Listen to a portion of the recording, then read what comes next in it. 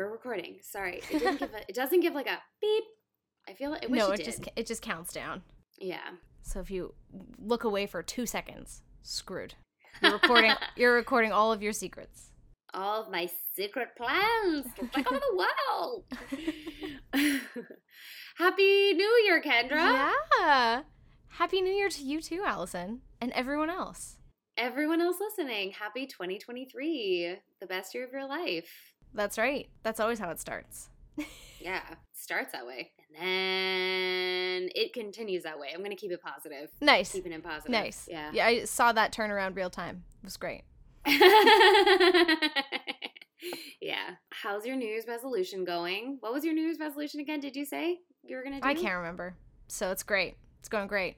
I'm living up to expectations. I've decided that, like, I'm going to have goals, but I'm not actually going to put deadlines on them. And I think that that's going to help immensely. Fantastic. I think that is the healthiest way to do that. Right? They're just on a list somewhere, and if I do them, great. I get to check it off, and I get that instant satisfaction. And if not, then it doesn't matter. Because here's the thing. What's the rush? Where are we going? Yeah. Like, you can get it done today or in 10 years. It's all good. Yeah, exactly. Just keep moving forward. Don't go backwards. No shame. We don't need shame for that. My New Year's resolution was moisturizing my legs, and it wasn't going well. Let me tell you. No. We are on currently, I think today is the 10th. Yes. Recording on the 10th. We're recording on the 10th. I have figured out a solution. So I don't moisturize after the shower, but whenever my legs feel dry, because I think it's the after the shower thing that I'm just not into. Yeah. So now when I'm dry, I'm just like, you know what? Now's the time. Gonna moisturize. And I think it's getting better. I'm hoping I can at least moisturize to the end of the month. Great. So my only goal, I have a goal. I have 2023, moisturize your fucking legs. Great. And you'll feel better for it. Exactly. They're so itchy. Why don't I do it? I know. But I don't. And I know you're not going to like hearing this, but if you did it when you got out of the shower, they would stay... Moisturize longer? Moisturize longer. Yeah, because the whole point is that you moisturize while they are at peak hydration, so you lock it in. You don't have to. There's no pressure, but I think that is the logic behind moisturizing immediately when you get out of the shower. Because I notice a difference when I, like, put lip balm on after I get out of the shower. You're right. I think it's like a baby step situation. Like, I just gotta, like, go one step at a time, and eventually I'll be an after shower moisturizer. But currently I'm not, but I'm still trying. Yeah, baby That's steps. all that matters. Exactly. I think you should do a scientific experiment where you moisturize one leg after you get out of the shower and leave the other one and do what you're doing with the other one and then see if it actually even makes a difference. Because if it doesn't, then screw it. But you know what it is? It's not that my leg is moisturized. It's the putting the pants on after. For sure. It feels so sticky and, like, uncomfortable. More so than the itchy leg. So I'm like, what's the point? But, like, no, it has to happen. It has to happen. Yeah, I see your logic. Yeah. I see it. Anyway. Welcome to our movie review podcast. Where we talk about leg moisturization sometimes.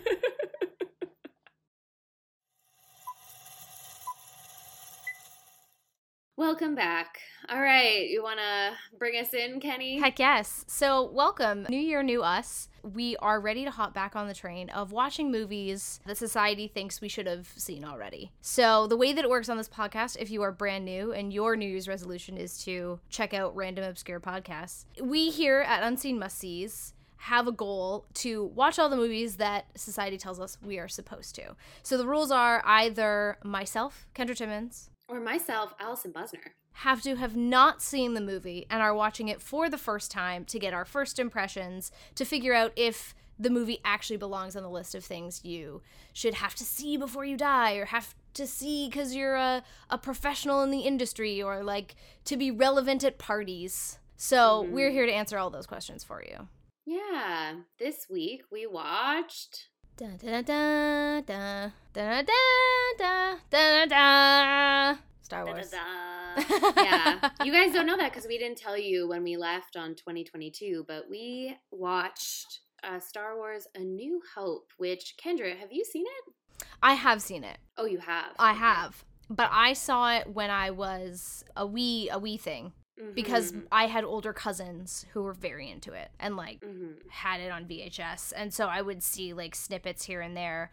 I had no idea what it was about or what the storyline was. I just knew there was a princess in it, and I was like, okay, I'll put up with the other stuff because there's a princess in it. So yeah, straight up. that's it. It was really nice to get to watch it.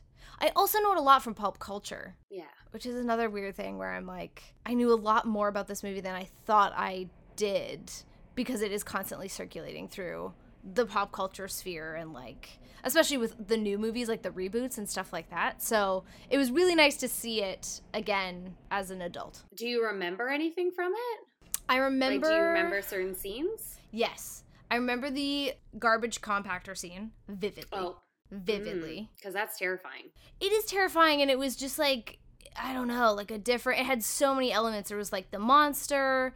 that just disappeared, and then the walls caving in, and it was actually really cool because I had a full circle moment with that scene, like remembering it really well, and then we did a version of it on Winging It when I was on it, and it was so cool to be like, I watched an iteration or a version of this on TV and then got to pay homage to it in my career later on. So it was like, so that one sticks out for me. I remember the ending scene, particularly when the spaceships are in the, like, tunnel. Yeah. Not tunnel, but, like, the little indent of the Death Star. I remember, like, that being very, like, high action-packed, but a lot of the other stuff just right over my head. No memory whatsoever.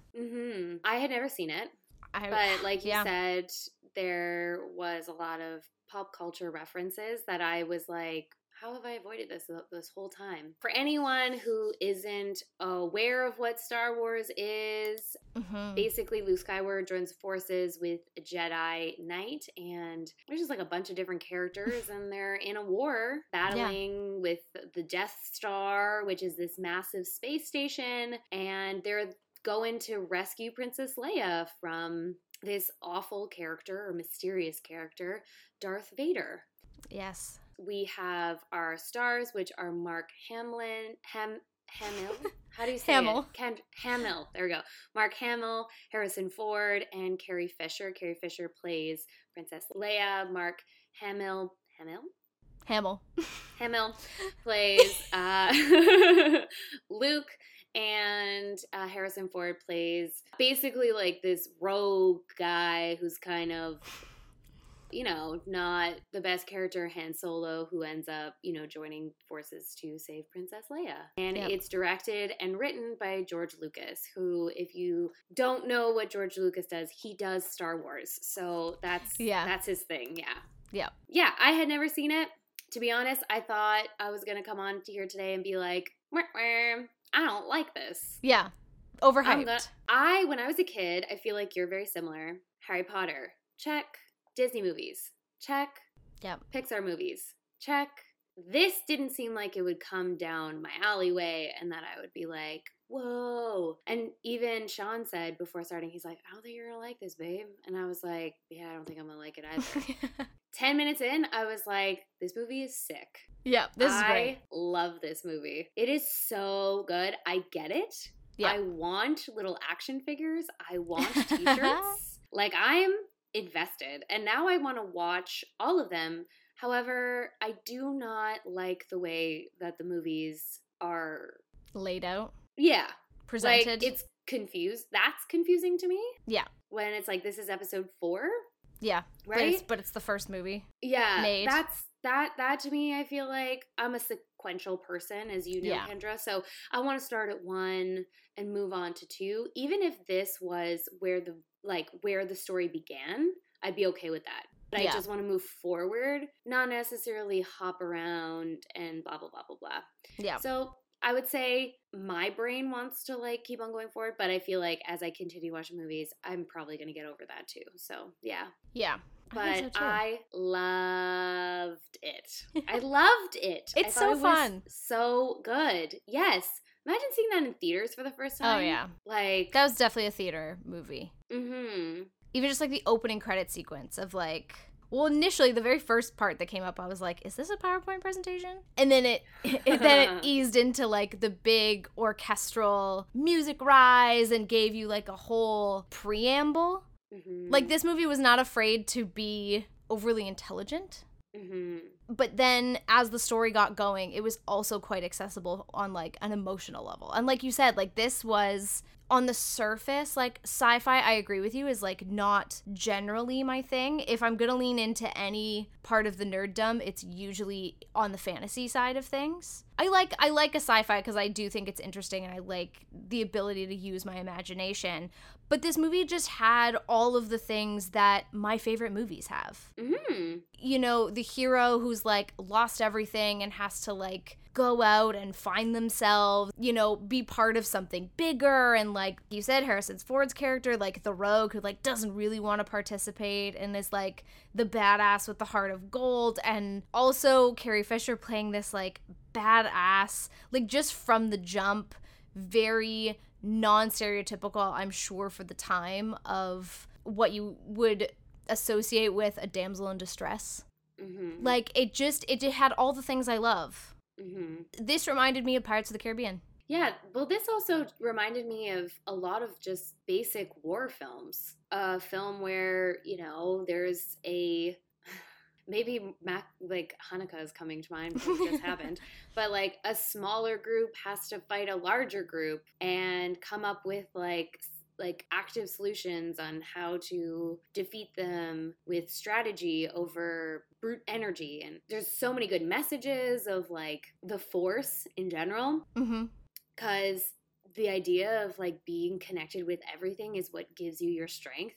Like, hello, that's a fantastic message to like have true connection with everybody and knowledge of what's going on around you is giving you like all the power that you need. Hello, that's beautiful in a way, you know? There are so many elements of this film that I thought to myself, like, this has something for everybody. It has your classic hero's journey, like you just mentioned. It has that wartime. It feels like you're watching a video game before video games were like a real thing. There were love connections and there were these small like comedic moments with R2-D2 and what was that other? C-3PO. Yeah, C-3PO, and they were like the classic, you know, tall and, you know, because back in the day, if you think of Fred Flintstone and stuff, there's like a taller and a smaller for like a comedic duo because they give different things, and the taller one is usually like the astute and smart one, and the short one is like the simple-minded one. And however, you know, they did the classic like you think that you're intelligent, but you constantly make mistakes, and the smaller one is the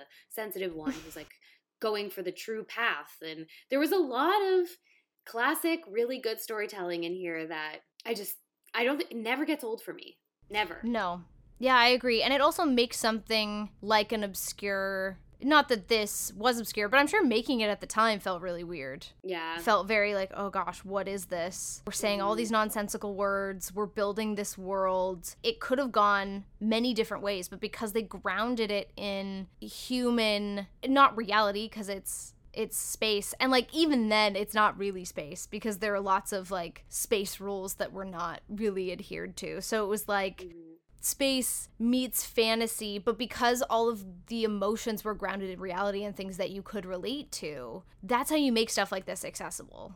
I thought of so many shots being like, how did they do that? Because it's so easy to just kind of put a blanket like CGI these days, like, oh, they just CGI. And when you watch even like Marvel movies, if you watch behind the scenes, it's all like green screen stuff and they're jumping off of boxes, and there's an art form obviously in itself to do those AI, you know, backgrounds and have all those images painted. But there was that shot of what was his name again? The C-3PO and R2-D2 like in that massive sand dune. Yeah. And I was like, where is that? That's on Earth. That's on Earth. Yeah. And they went there and they shot that for real. Like, yeah. That doesn't happen today. And that cove of like the homes, they built that. Like, Yeah. everything was real, which to me is, oh man, I kind of wish some of that got brought back, because it's so, like, you saw that massive shot of the sand dune and you're just like, oh my gosh, like the oasis of, not oasis, opposite. What is the opposite of an oasis? Desert? The just massive desert of whatever that is. It's just so daunting in that shot. Yeah. And I just don't think we capture it to the same extent. No. CGIing everything now. No, and you can tell the difference. Mm-hmm. And I feel like this movie, in some ways, was incredible with effects, and in other ways was god-awful. Yeah.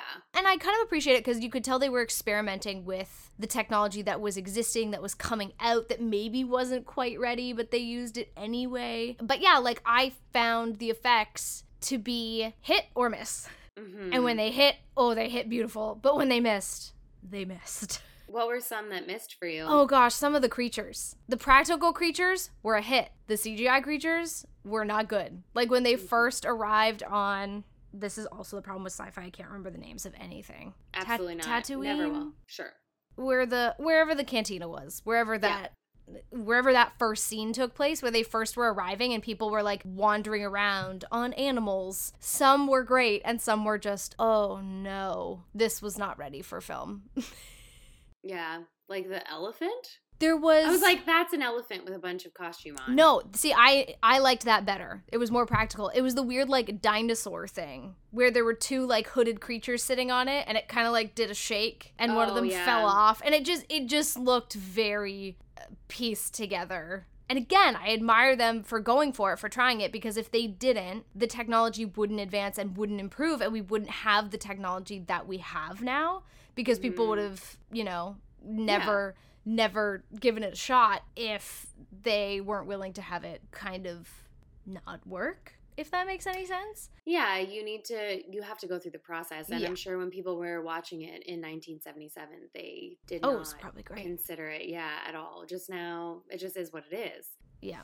I really enjoyed the lightsabers and how, like, one was blue and one was red, and when they hit, they turned green. Like, as much as that didn't look real. Yep. I liked that they put thought into that. I was like, oh, like, I never even considered that they would turn green when they touched. Right. I really did enjoy that. But that was also kind of like, but so was like the gunfire. It was like, pew, pew, pew, yes. pew, pew, pew. And you're just like, I don't know. Like, it was, but I was able to, because it was all kind of the same level of technology that got put into the film, I was fine.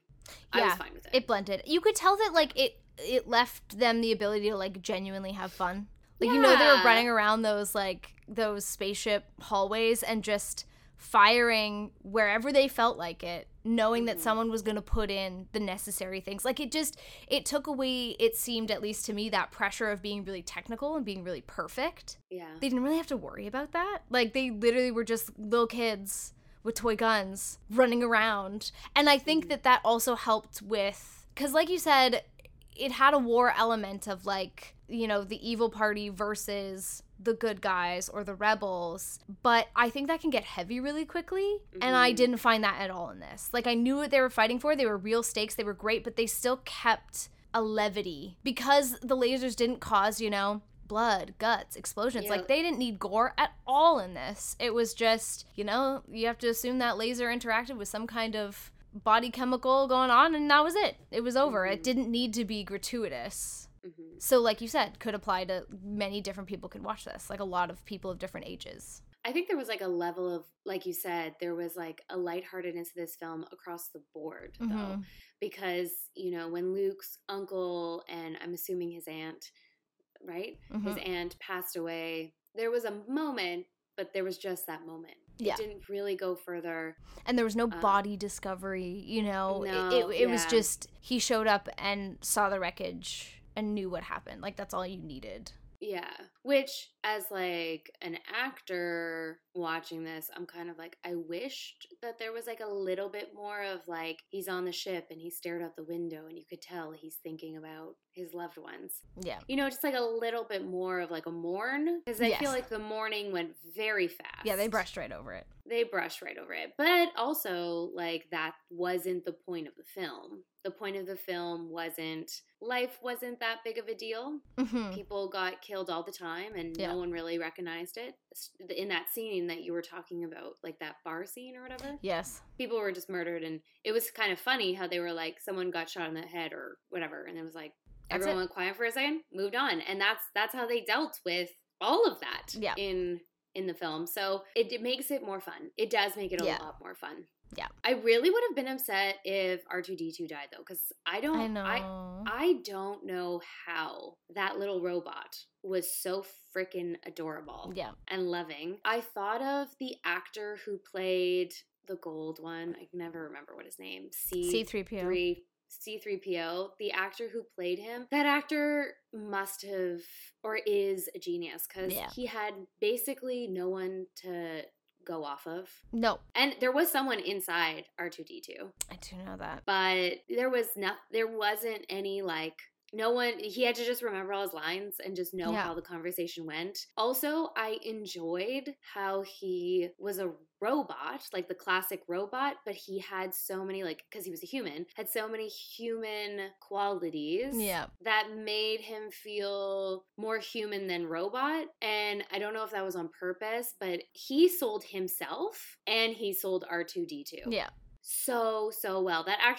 I feel like that actor did the job for 2, even though I'm not going to take away what the actor did for R2-D2 at all. The burden of effort lies on the actor. I think any actor in the scene with R2-D2 had to know what R2-D2 was saying.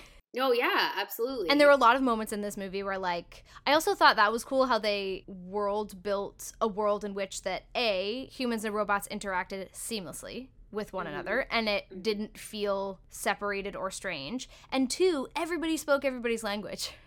Yeah. That was also fascinating, where it was like, you know. Or like close. Like some people were like, do you speak that language? Good. Get over here. You know, like they all spoke multiples. And they acknowledged that was weird, and they also didn't feel the need to subtitle. Like, they really could carry on conversations with one another without it being, oh, like, do you know what I mean, where dialogue's really bad, where someone will be listening to someone else and being like, oh, I didn't realize you felt that way, so-and-so, and it feels very, like you're doing too much. Yeah. I think most of Harrison Ford's interactions were fantastic. They were just very, like, off the cuff, like, no, I don't want to deal with that. Like, it was so casual and so well done that I thoroughly appreciated that. It was interesting because as I was watching the film, Harrison Ford's character specifically, Han Solo, I was watching him and then I went, oh, I finally understand what I mean when I would say previously, like I said in Gremlins, when it came to, I think the character's name was Kate, who was the female character. She needed more. She just didn't have enough. And I was kind of confused what I even meant by that, because it wasn't like I didn't need to know that she had a family, or like I didn't need to know backstory, because I didn't know Han Solo's backstory in this. If this story can go on without the character, we don't need the character. That's kind of how I felt, because Han Solo, you don't know where he came from. You don't really know why he is the way he is, but this choice is strong. You feel like whether it's in the script or the actor did the work to know why he's making the decisions that he's making, and he was pivotal to the storyline. We needed him. I feel like every character in this story was absolutely important. I don't think that there was one character that we could have taken away. Even I was thinking about day players of the day, there weren't really much. No. When I was like thinking about it, I was like, even the people who, you know, said whatever, just had a few scenes or something, I was like, okay, well, could you have taken those moments and give it to someone who was in the story more? Like Darth Vader's sidekick there, I forget what the character's name is at the moment. I thought like, oh, could you take that moment and just give it to him? No, you couldn't have. It absolutely needed to be another person. It absolutely needed to be someone who was, you know, like lesser than them in terms of ranking, So you needed to create that character to create that dynamic. And so I think the character development in this was really, really well done. I didn't need to know why Harrison Ford was the way he was. I knew he was the way he was. There was a reason. He believed it. I believed it.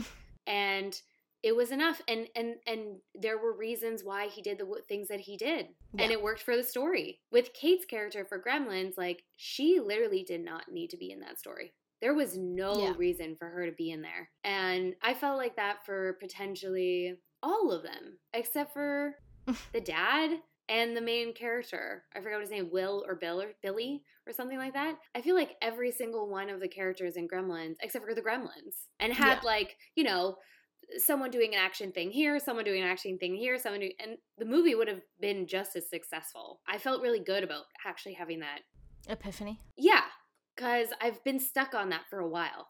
Yes. In 2022, but it's 2023 and I've grown up. Yes. Yeah, I agree with you. I think everyone was really well-rounded. I'll say it once, I'll say it again. I could have used more from Princess Leia, certainly. Yeah. I think that was underwritten, but again, that was the time, baby. And I think that Carrie Fisher did a great job of not allowing that character to get, like, absorbed into the background. Mm-hmm. Could have easily gone that way, I think, of just being, like, you know, the damsel and like, oh my gosh, you're here to rescue me. And like, even the lines she was given could have easily come off softer or quote unquote more likable, that word that we love to see women described as. She did a great job with what she was given. I would have loved to see more. That being said, I'm also not that familiar with the sequel, so we might get more as time goes on. Yeah, I'm assuming. I think in this one, if we're just doing it separately, one, if you're talking about like a futuristic self in which like humans and other beings are roaming around the galaxy, the fact that everyone is like male and white is just weird. Yeah. Never at any point was a realistic thing. So that in itself took me out because I have a lot of friends who are BIPOC actors and they constantly get cast in sci-fi stuff because sci-fi is so liberal, because the future is so, you know, open and all that kind of stuff. And especially years ago, before we started really talking about diversity, those were where these people kind of shined in those spaces. So I was kind of taken aback that like Star Wars, the first one, definitely didn't have more women and people of color. No, it's like they use the weird alien, like the different races of alien, would you say? Yeah, I guess so. From a sci-fi perspective, they use that as diversity, which I was like, this is not... No. Not well. And then also I found that the dialogue for almost every character was really well done, except I think Princess Leia. Yeah. Because she was such a badass and she wasn't like the stereotypical princess, but then there were moments where she was like, you come to rescue me and you don't have a plan? And I'm like, she could have said that in a way that was more like, okay, so you came to rescue me and you don't have a plan. All right, so I've been around this ship. Yeah. And now I know what to do and where we're going to go. Like, yeah. That's where I wanted more of, is that she wasn't a damsel in distress. So why, and she's a problem solver. Yeah. So when there was problems, instead of her being a Band-Aid, she should have been like, you're the Band-Aid, I'm the leader. And I felt like that would have been more within her character wheelhouse. So like you said, I think as the movies go on, I think that is more likely what is to happen. But that didn't really make any sense to me either. Also, like, literally she's the only woman I saw in the entire film. Like, in the whole film. Like, even when they're at, like, that watering hole. Yeah. I didn't see any women there. Like, I was like, is she, like, populating the entire planet or all the planets? Like, how is this happening? We're like, I don't even know. Like, I was so confused. Like, even at the watering hole, you don't even have any women? Why? Like, you would think that, like, why wouldn't you? But it is what it is. It's a sign of the times. You know, you're watching an older film. When? And I do think it's something they tried actively to remedy in the reboots. I know that the newer ones, the ones that recently came out, like, the main characters are all female. Yeah. So I know that they move forward with the times. It's just, I feel like I just have to mention it. Yeah. You just have to mention it. It's a very to look back on it, I'm like, I can buy everything. I don't buy that. Mm-hmm. I would have loved to just like be a fly on the wall, going back in time and just like sitting there and like seeing the conversations. And even if it happened, like I don't think it even happened. I don't think anyone said anything. I think they were just like, this is the cast. They move forward. It did. It did feel there were elements of this movie. While I really enjoyed it and while I think it did things very well, there were other things about it that felt very like almost not super well thought through. Like you and your friends would make this in film school. Mm. And, like, we're just happened to have been given this giant budget and free reign to, like, do whatever you wanted. One of the things I noticed going through this movie is that, like, it's always been Princess Leia. In my whole life, in all of pop culture, not one person in this movie pronounced it Leia. They all pronounced it Leah. Every person who called her by name pronounced it Leah. And I was like, what is happening? So afterwards I Googled it and I was like, what? Am I insane? Like, is this a weird Mandela effect situation? And I found a clip of Mark Hamill watching his Star Wars audition. And in it, he details the fact that, like, they would have questions about how to pronounce people's names or places. And George Lucas's response was, whatever you want. I don't care. What? Genuinely. His response was, however you want to do it, it doesn't matter. So, like, there were things like that where I could feel in the making of this movie. There were things that were not completely thought out, and some things were, which is why it's very confusing. Because in some aspects, the world building was fantastic and very broad, and, like, tons of detail went into it. And then there were other things like that where I was like, how does no one not know how to say this person's name? Yeah.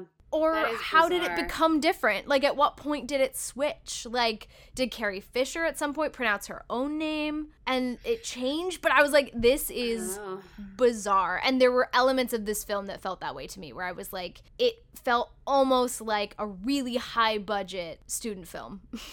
Yeah, but like you mentioned before, the music tied her all together, put a bow, and now she's the best present you ever seen. Oh, the music in this film is a masterpiece in a way that, like, I don't think I acknowledge. Like, I knew the music from this movie was famous. Mm-hmm. We use it, like, in theater school, you use it as, like, an identifier of, like, intervals, because it is so familiar. You can, like, instantly it will come to mind and, like, help you remind you of those things. So I knew it was famous, but, like, I don't think I ever absorbed the music at the same time as watching it and realized actually how incredible and how much more elevated this movie was because of the music. And people had their own themes. The music was different based on where they were, what the character was doing. It would be softer, it would be mixed with other things. Like, it amped up the tension and the moments of, like, you know, do or die and the romance. Like, this to me has been the most impactful orchestral track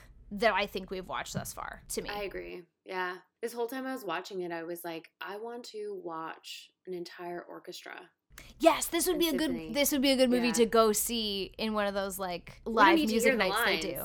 No. The only time it's silent, turn the audio on, but I could just watch the image and listen to the live orchestra, and that's fine by me. I'm totally fine with that. Yeah, like, it was so good that at times when you're watching the film, because it was incorporated so well, that you went, oh my God, this music is fantastic. And then it would take you out to, like, really actively listen, and then you would go back in, and then you'd come out and go, what the hell? Who wrote this? This is so good. Yeah, it just fit so perfectly. Perfectly. Which, speaking of, after all this oohing and awing, I'm going to make sure I credit the person for it.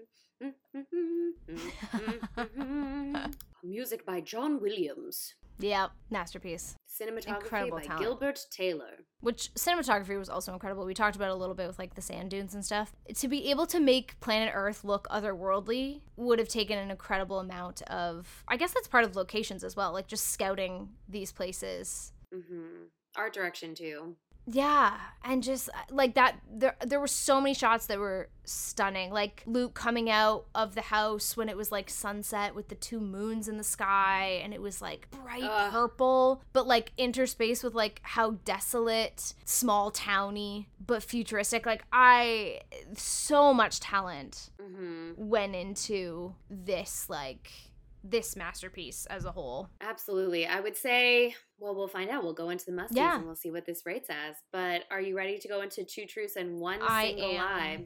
Okay, folks, this is the segment of our show where myself tells Kendra Timmons that 2 truths or 1 single lie. 3 facts. She has to guess the lie.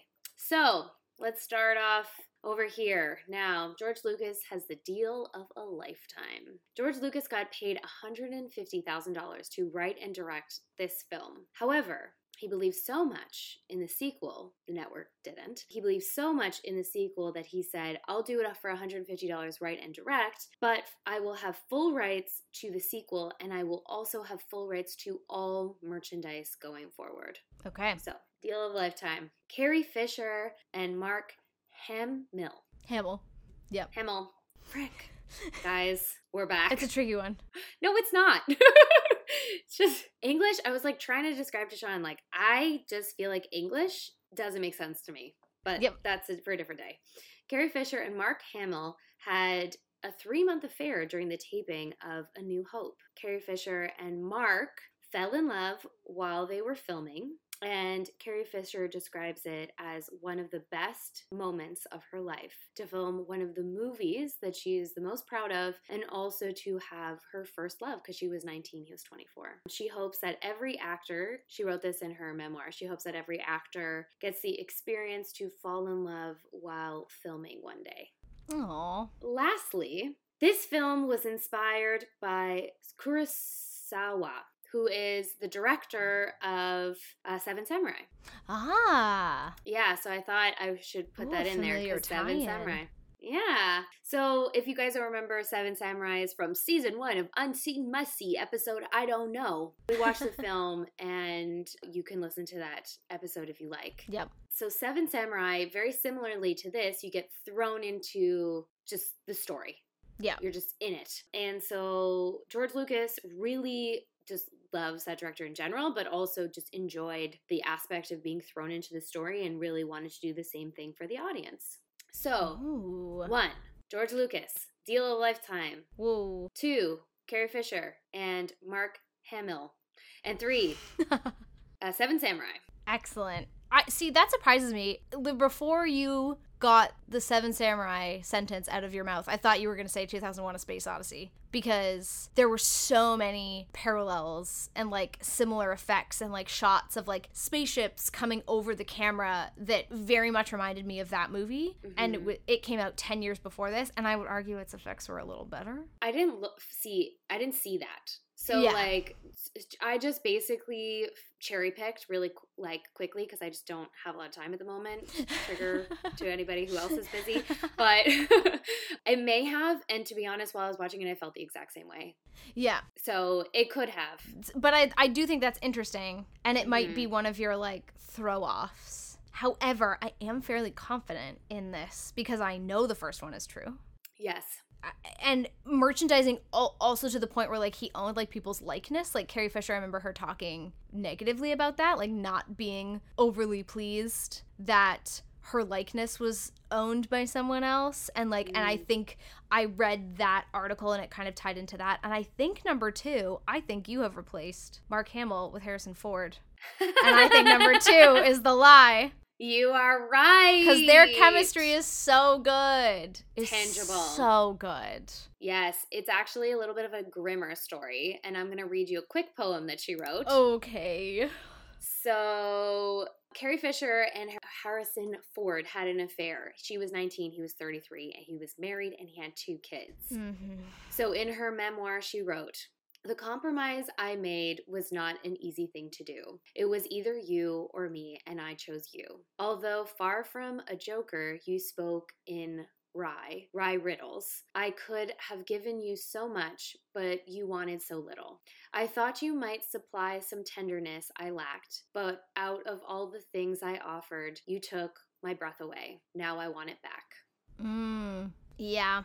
I also think I remember reading at some point she said she wished it had been Mark. Like, she wished she had gone for Mark over Harrison. But it was that classic thing of, like, you know, that trope or that stereotype that the girls go for a bad boy, even if the kind ones are right there, you know? But, like, the sex appeal that Harrison Ford just oozes in this film is just very strong. So that's I understood why. Yes. Why? Because he fit the character very well. And Mark fit his character very well, which was like this, small town boy who ends up and he really didn't have much sex appeal at all. He was just very much like this kid. You were rooting for him. Yeah, exactly. Yeah. Hopefully it changes hopefully it will change as the movies go on. But yeah.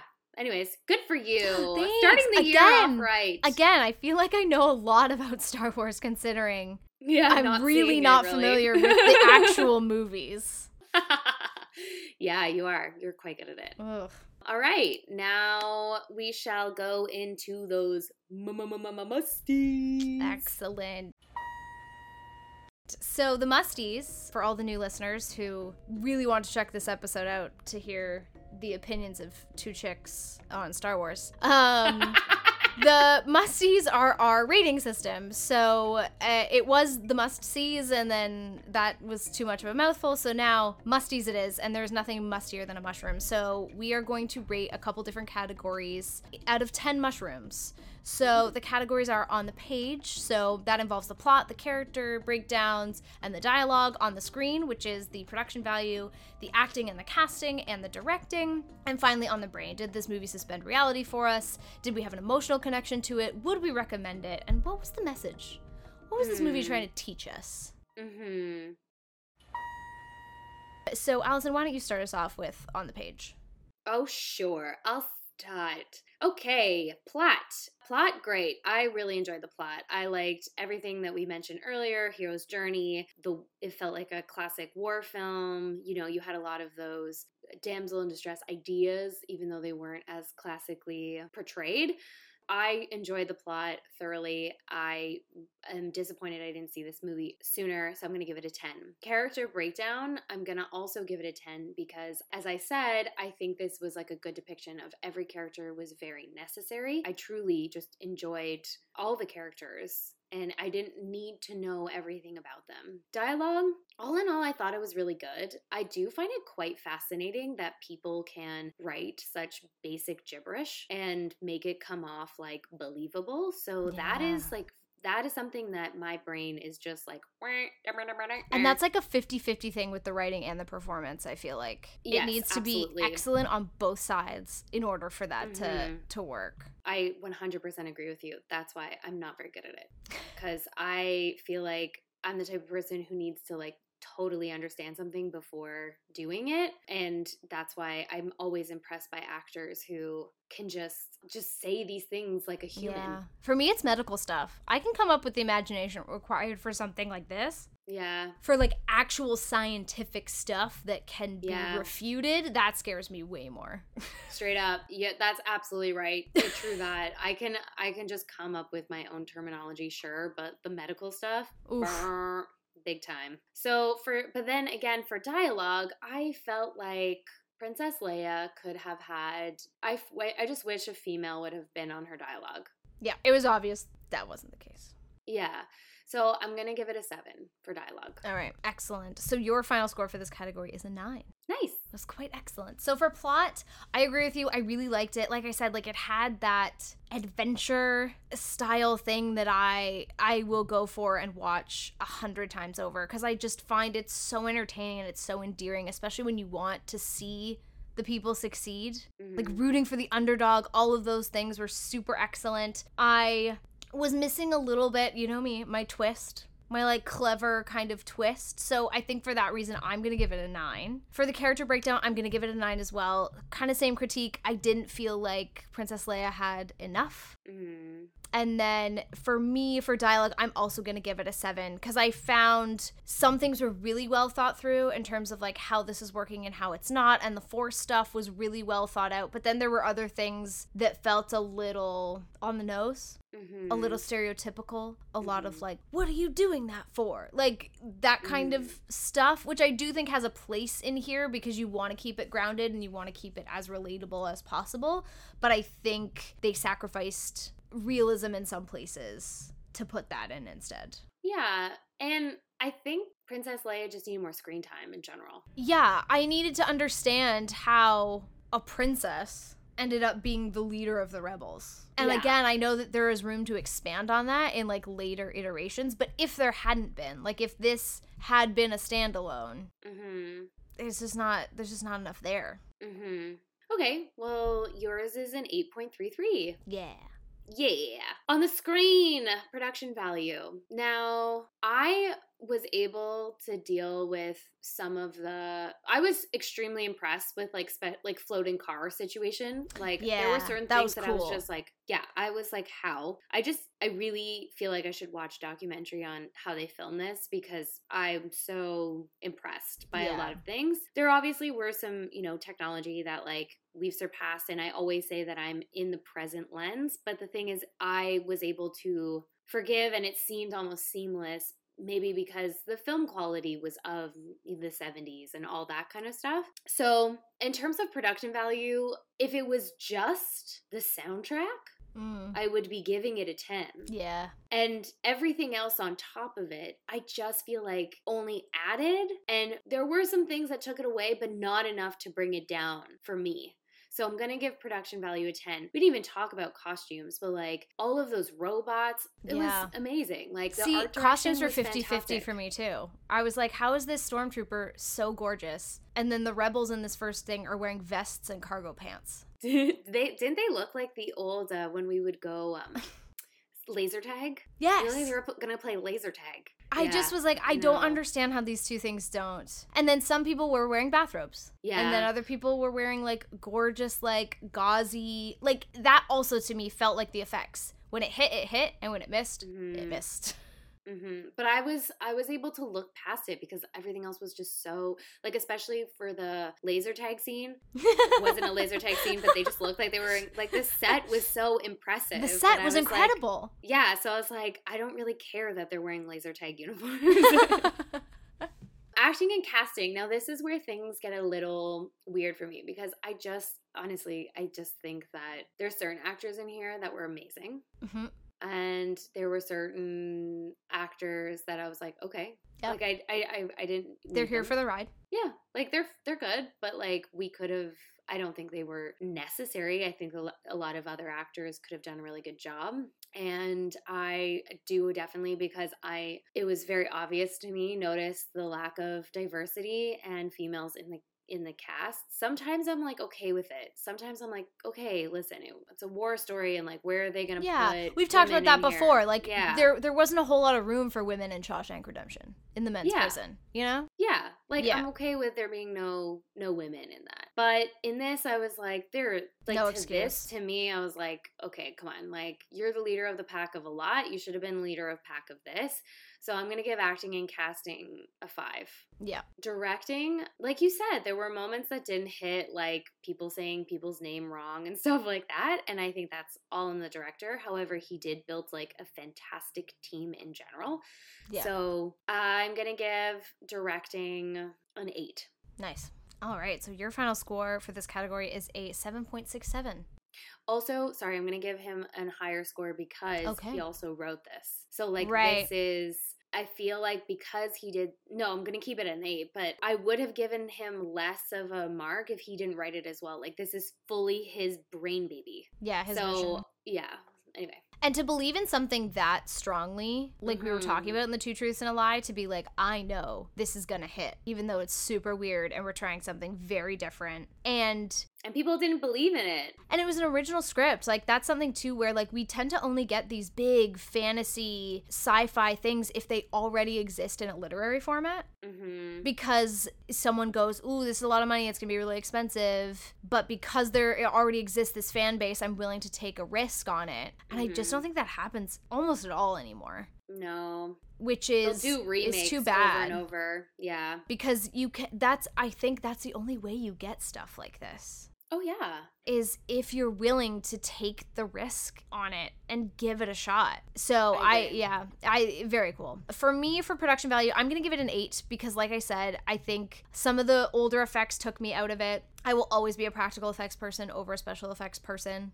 And like you said, not to take away from the art that is required in those effects. I just think the practical ones are going to hold up forever versus CGI gets outdated so quickly. so quickly. This is a great example of that. So I think that let it down for me a little bit. And like I said, some of the costumes were not great. It was like, and maybe that was a budgeting thing. Like, I don't know what was going on in the situation because the stormtroopers are iconic. And I also did not talk about, I love the stormtroopers' character development and that the stormtroopers were absolute idiots. And if you've ever worked for a corporation, you know that by the time it trickles down to that level, that tends to be what happens. And the realism of that was incredible. Like, just the bumblingness of, and it didn't feel cheap. Like, it didn't feel like, oh, they would never let that happen. It was like, you know, they genuinely manipulated the stormtroopers in realistic ways. Which, sorry, was a side note. So for acting and casting, I am going to give it a 7. Like you said, there were some standout performances. There were other ones that were they were fine.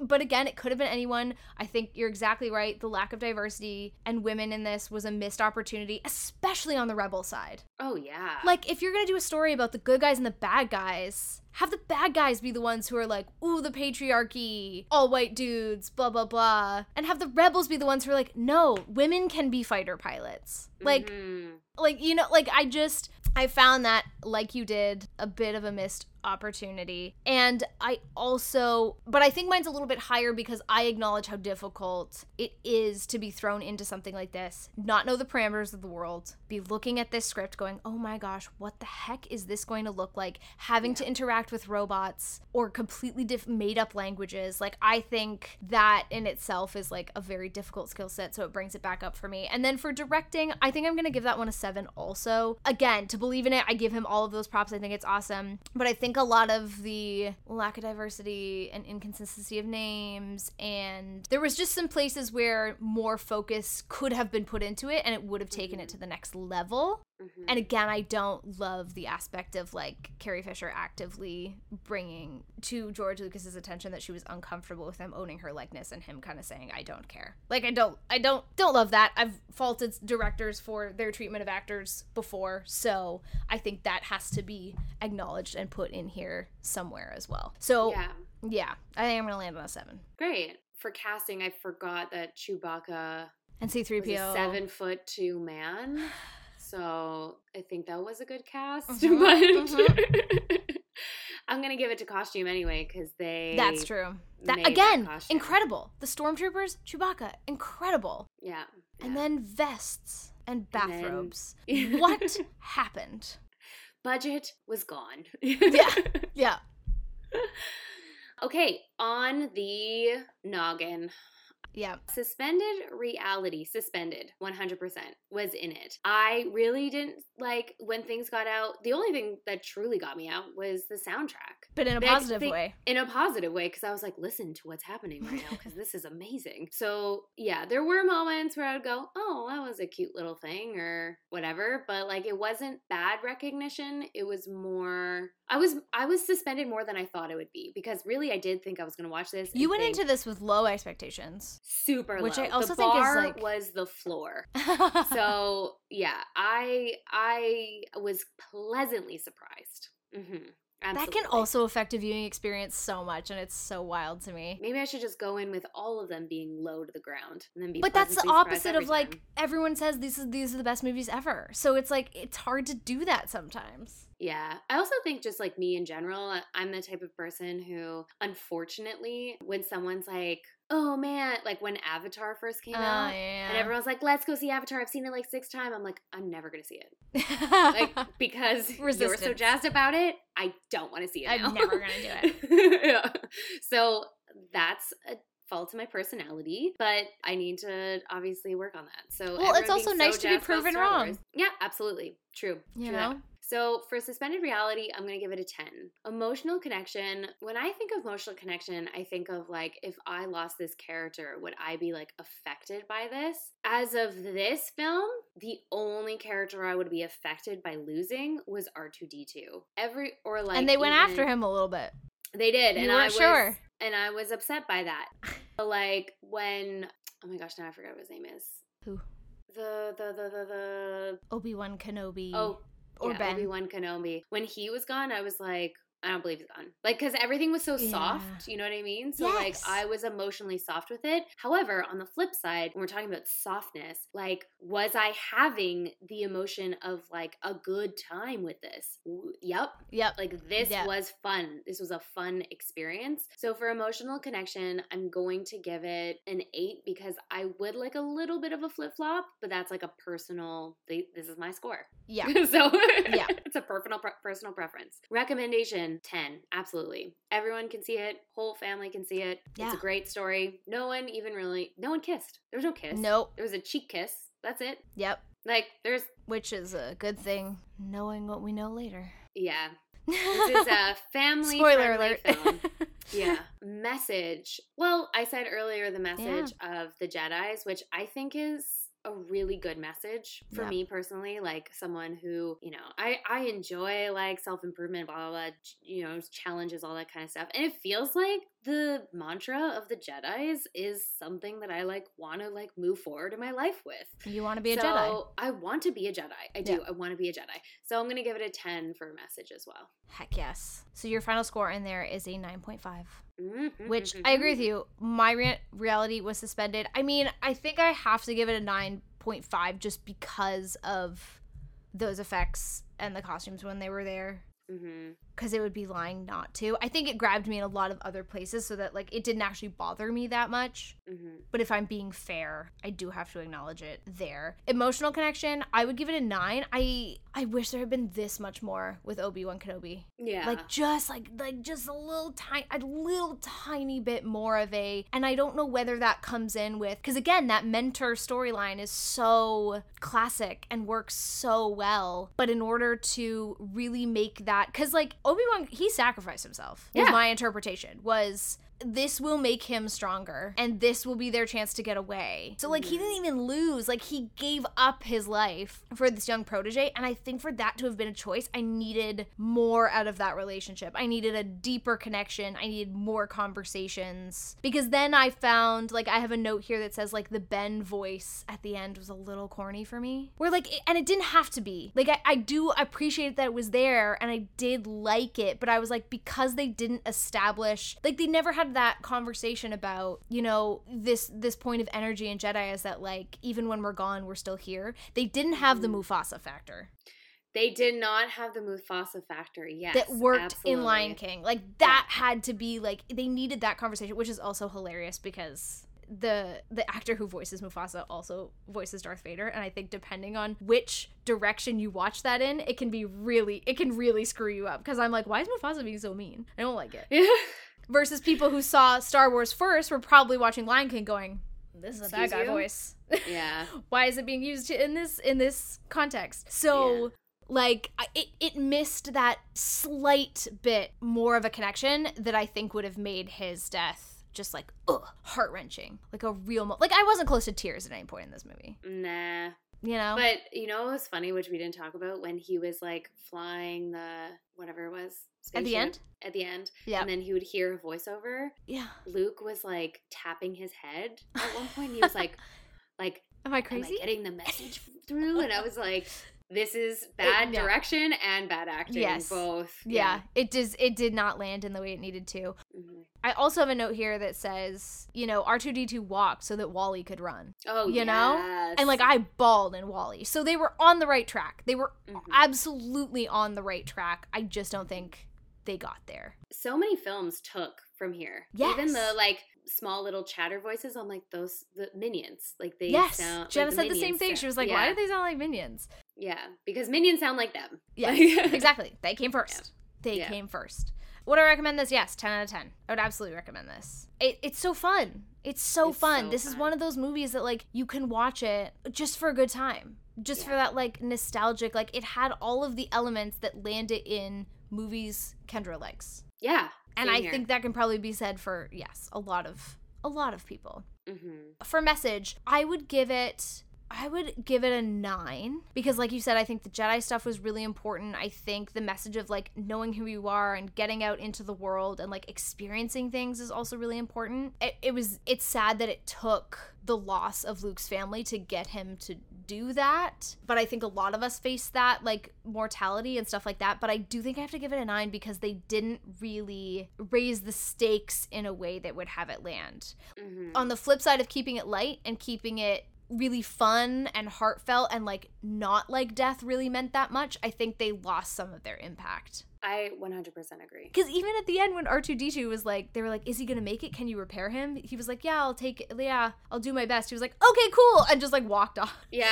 like, all right, peace. And same with Leia, like her entire home planet was murdered, was blown up in front of her, and like the reaction was like, no, don't do that. And I was like, this is bizarre. Like, and again, I don't know how I would have done it differently, because I think if you make it heavier, it loses that fun factor. So maybe that's unfair, but I do think the messages could have been stronger if that was intact. But still a very high score. Still very much enjoyed the movie. So for that category, Allison's final score is a 9.5 and mine is a 9.38, which means for Star Wars as a whole, Allison gives it an 8.72 and I am giving it an 8.35, which gives us a final score of 8.53. Hell yeah. I think that's right. What a great way to start the great way to start the year, Kendra. Yeah, the new year of Unseen Must-Sees.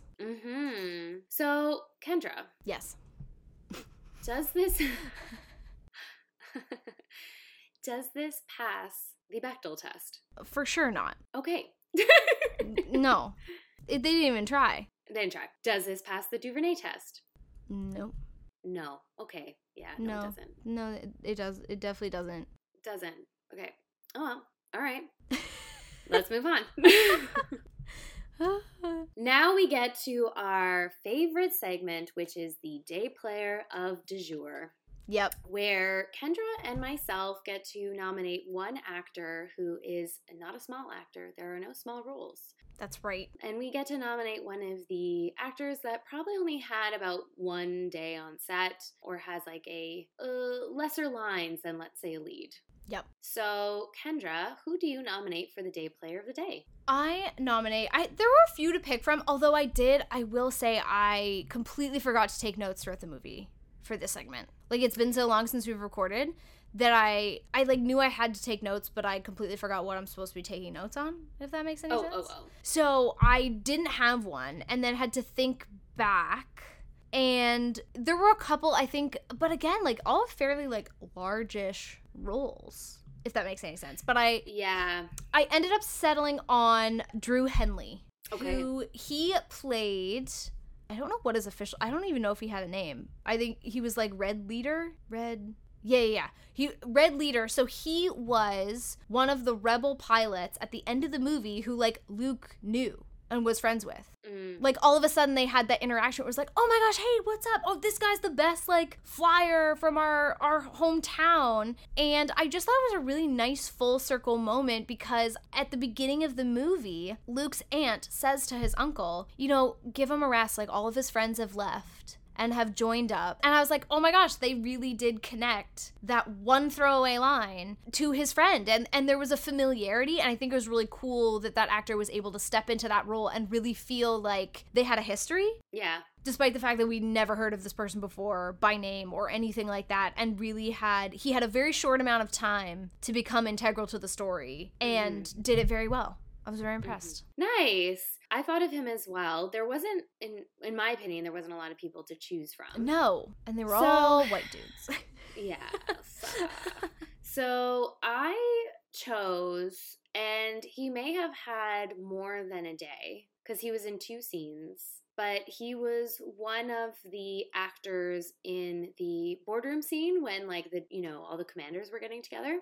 On the good side or the bad side? Bad side. Empire side. Okay. Empire side, yeah. And so his character's name, because also I find Star Wars fans hilarious. They know everything. Yes. So his full name is Conan Antonio Monti, but he's listed on IMDb as Admiral Monti, and the actor's name is Richard Leparmentier. It's a French name. Oh, wow. So there's one of the characters who kind of goes like, "You're so sensitive, Darth Vader," and then he chokes Yeah. That guy. So the guy who's choking? The guy who got choked, yeah.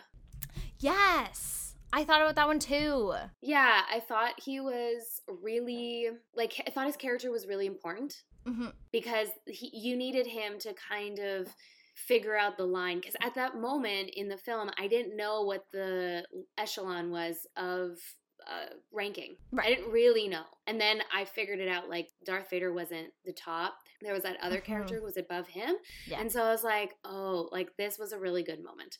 So, yeah, I picked him. Heck yes. But yeah, that's it. Heck yeah. We did our first episode of 2023. Yeah, we did. And it feels good. Feels good to be back. Great. Yeah, it does. Hopefully you all feel the same way.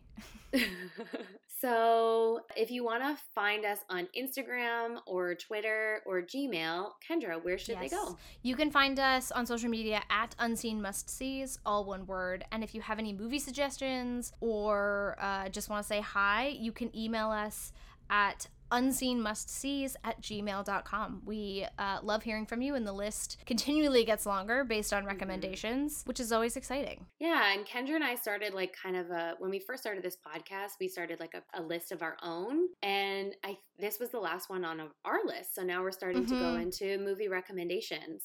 Yep. Next time, what are we watching?